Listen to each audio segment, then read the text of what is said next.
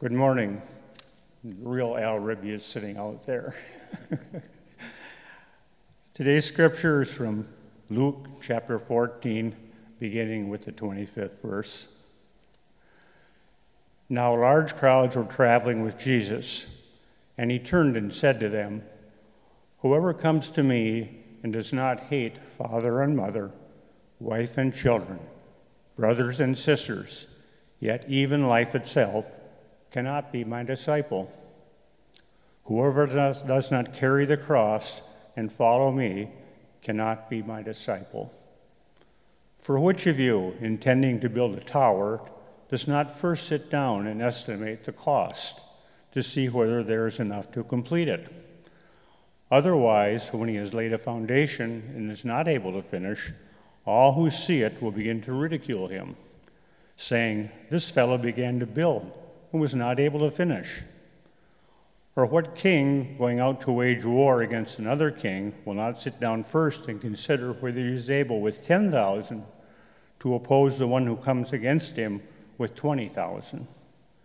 If he cannot, then, while the other is still far away, he sends a delegation and asks for the terms of peace. So therefore, none of you can become my disciple if you do not give up all your possessions." Word of God, word of life. Thanks, Bob. You may be seated.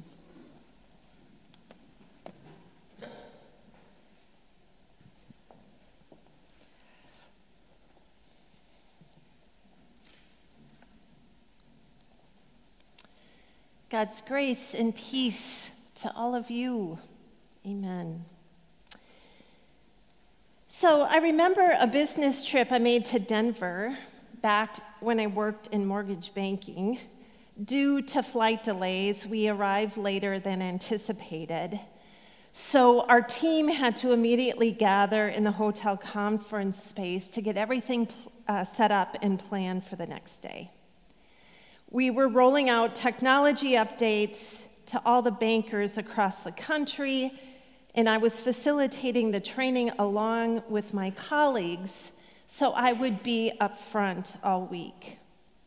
I didn't get back to my hotel room until late, and as I unpacked my suitcase, I quickly realized I had forgotten all my pants.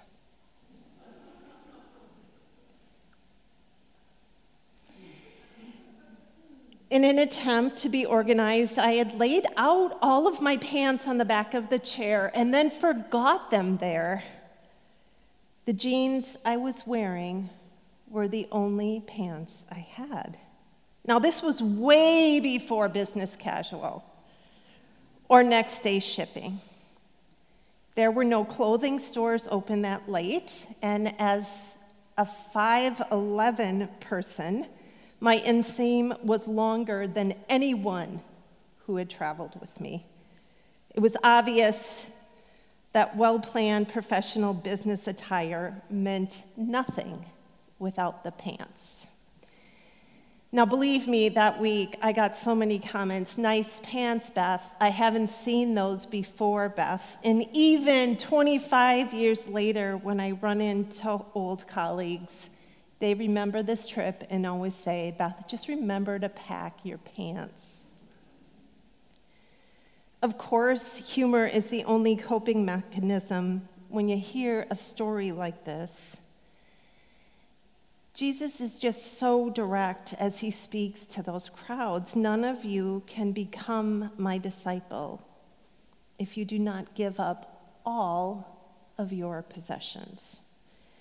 And these possessions are not just what you pack in your suitcase or what gets left in your closet, your electric car and Apple TV, but it also includes family and relationships. When Jesus says, "Hate father and mother, wife and children, brothers and sisters," yes, even life itself. The original word, hate, doesn't mean like despise. It means detach from. Not really the message that we want to hear on Labor Day when everyone is so curious what this fall will be like. I don't know if you saw the article in the Star Tribune last week about that, how churches are using donuts and llamas and other things to bring people back to church. I think the stat was 27% of people actually worship regularly now on Sunday mornings. The question is, will people even come back? So I'm not sure, Jesus, if this is the message you want to lead with. Hate your family, carry a cross, and give up your possessions, and then you can follow me. Maybe, though, there is some understanding and compassion from Jesus that these crowds just never let up. While Jesus eats with Pharisees and tax collectors alike, the crowds wait in streets, and they travel to countryside so desperate to hear from Jesus that there's more to life than what meets the eye. They keep following God in flesh who meets them where they are, the one who will cross boundaries to find people in the margins, offering physical healing and a promise that they matter, even if they have never felt that before. Jesus is inching closer to Jerusalem, where his death will meet him as he carries a cross and lets power have its way. And Jesus knows even then that the crowds have no clue how far God will go to reveal that love is greater than fear or even death. Jesus, on that day that these words were spoken, sees firsthand how fickle humans really are. We want the faith, but we don't want the commitment. Give us the grace, God, but only when we really need it, only when we run out of wherewithal and innovative options for how we can save and protect ourselves from how fair and hard this life can be. Maybe Jesus was just tired after so many months of encountering this world that God loves so much. You see, even Jesus cannot escape human imperfectionist. Maybe it's helpful to go back to where Jesus is headed, Jerusalem, and go back to Good Friday, where there are no crowds at the cross. The disciples have denied and fled, and in Luke, even the criminals hanging with Jesus derided him. There is not a worldly possession or a human relationship that can keep this death from happening. Jesus is left alone to die. It is finished. And from that place of death, Jesus finds his followers who have fled and denied, and he breathes them back to life. You see, we're not abandoned in our fickle faith and our attachment to things. There is a way ahead, but it takes taking the next step to believe that the ending is actually a beginning and a place of hope. Mount Olivet, we cannot go back to the fall of 2019. The world has changed and we have changed, and some of the ways of church that we have known and loved will not hold for what is needed ahead. Maybe Jesus is telling us to look up from our preoccupation to remind us that we cannot prepare or pack for what's coming around the bend.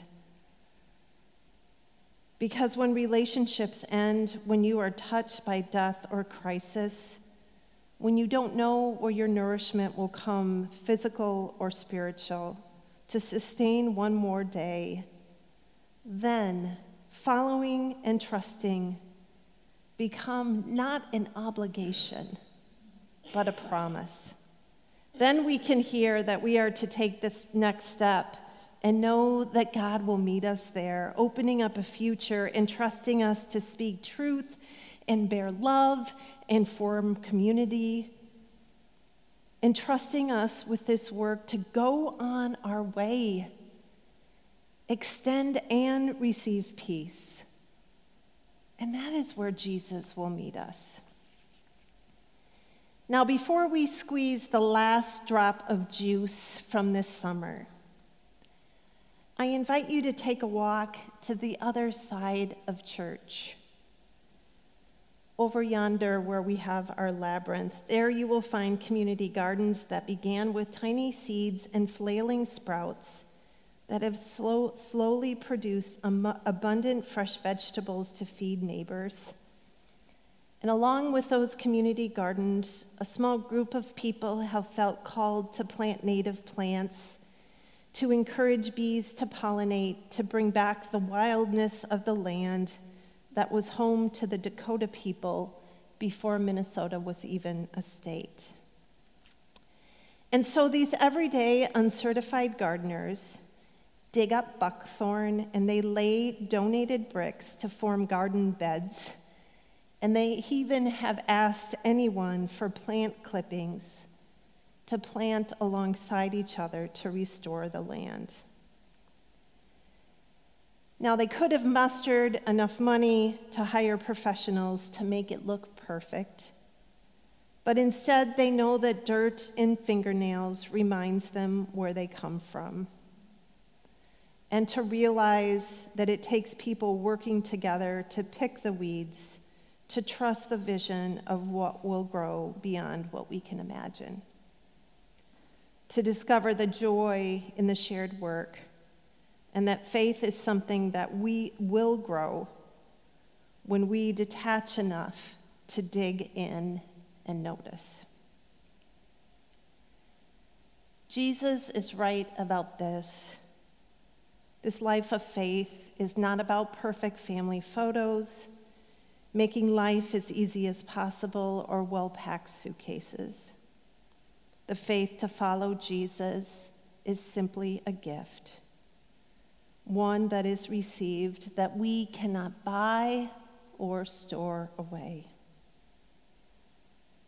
And this faith even comes today in the speaking of this word, in this meal, and it will be given and nurtured in all that lies ahead for us, Mount Olivet.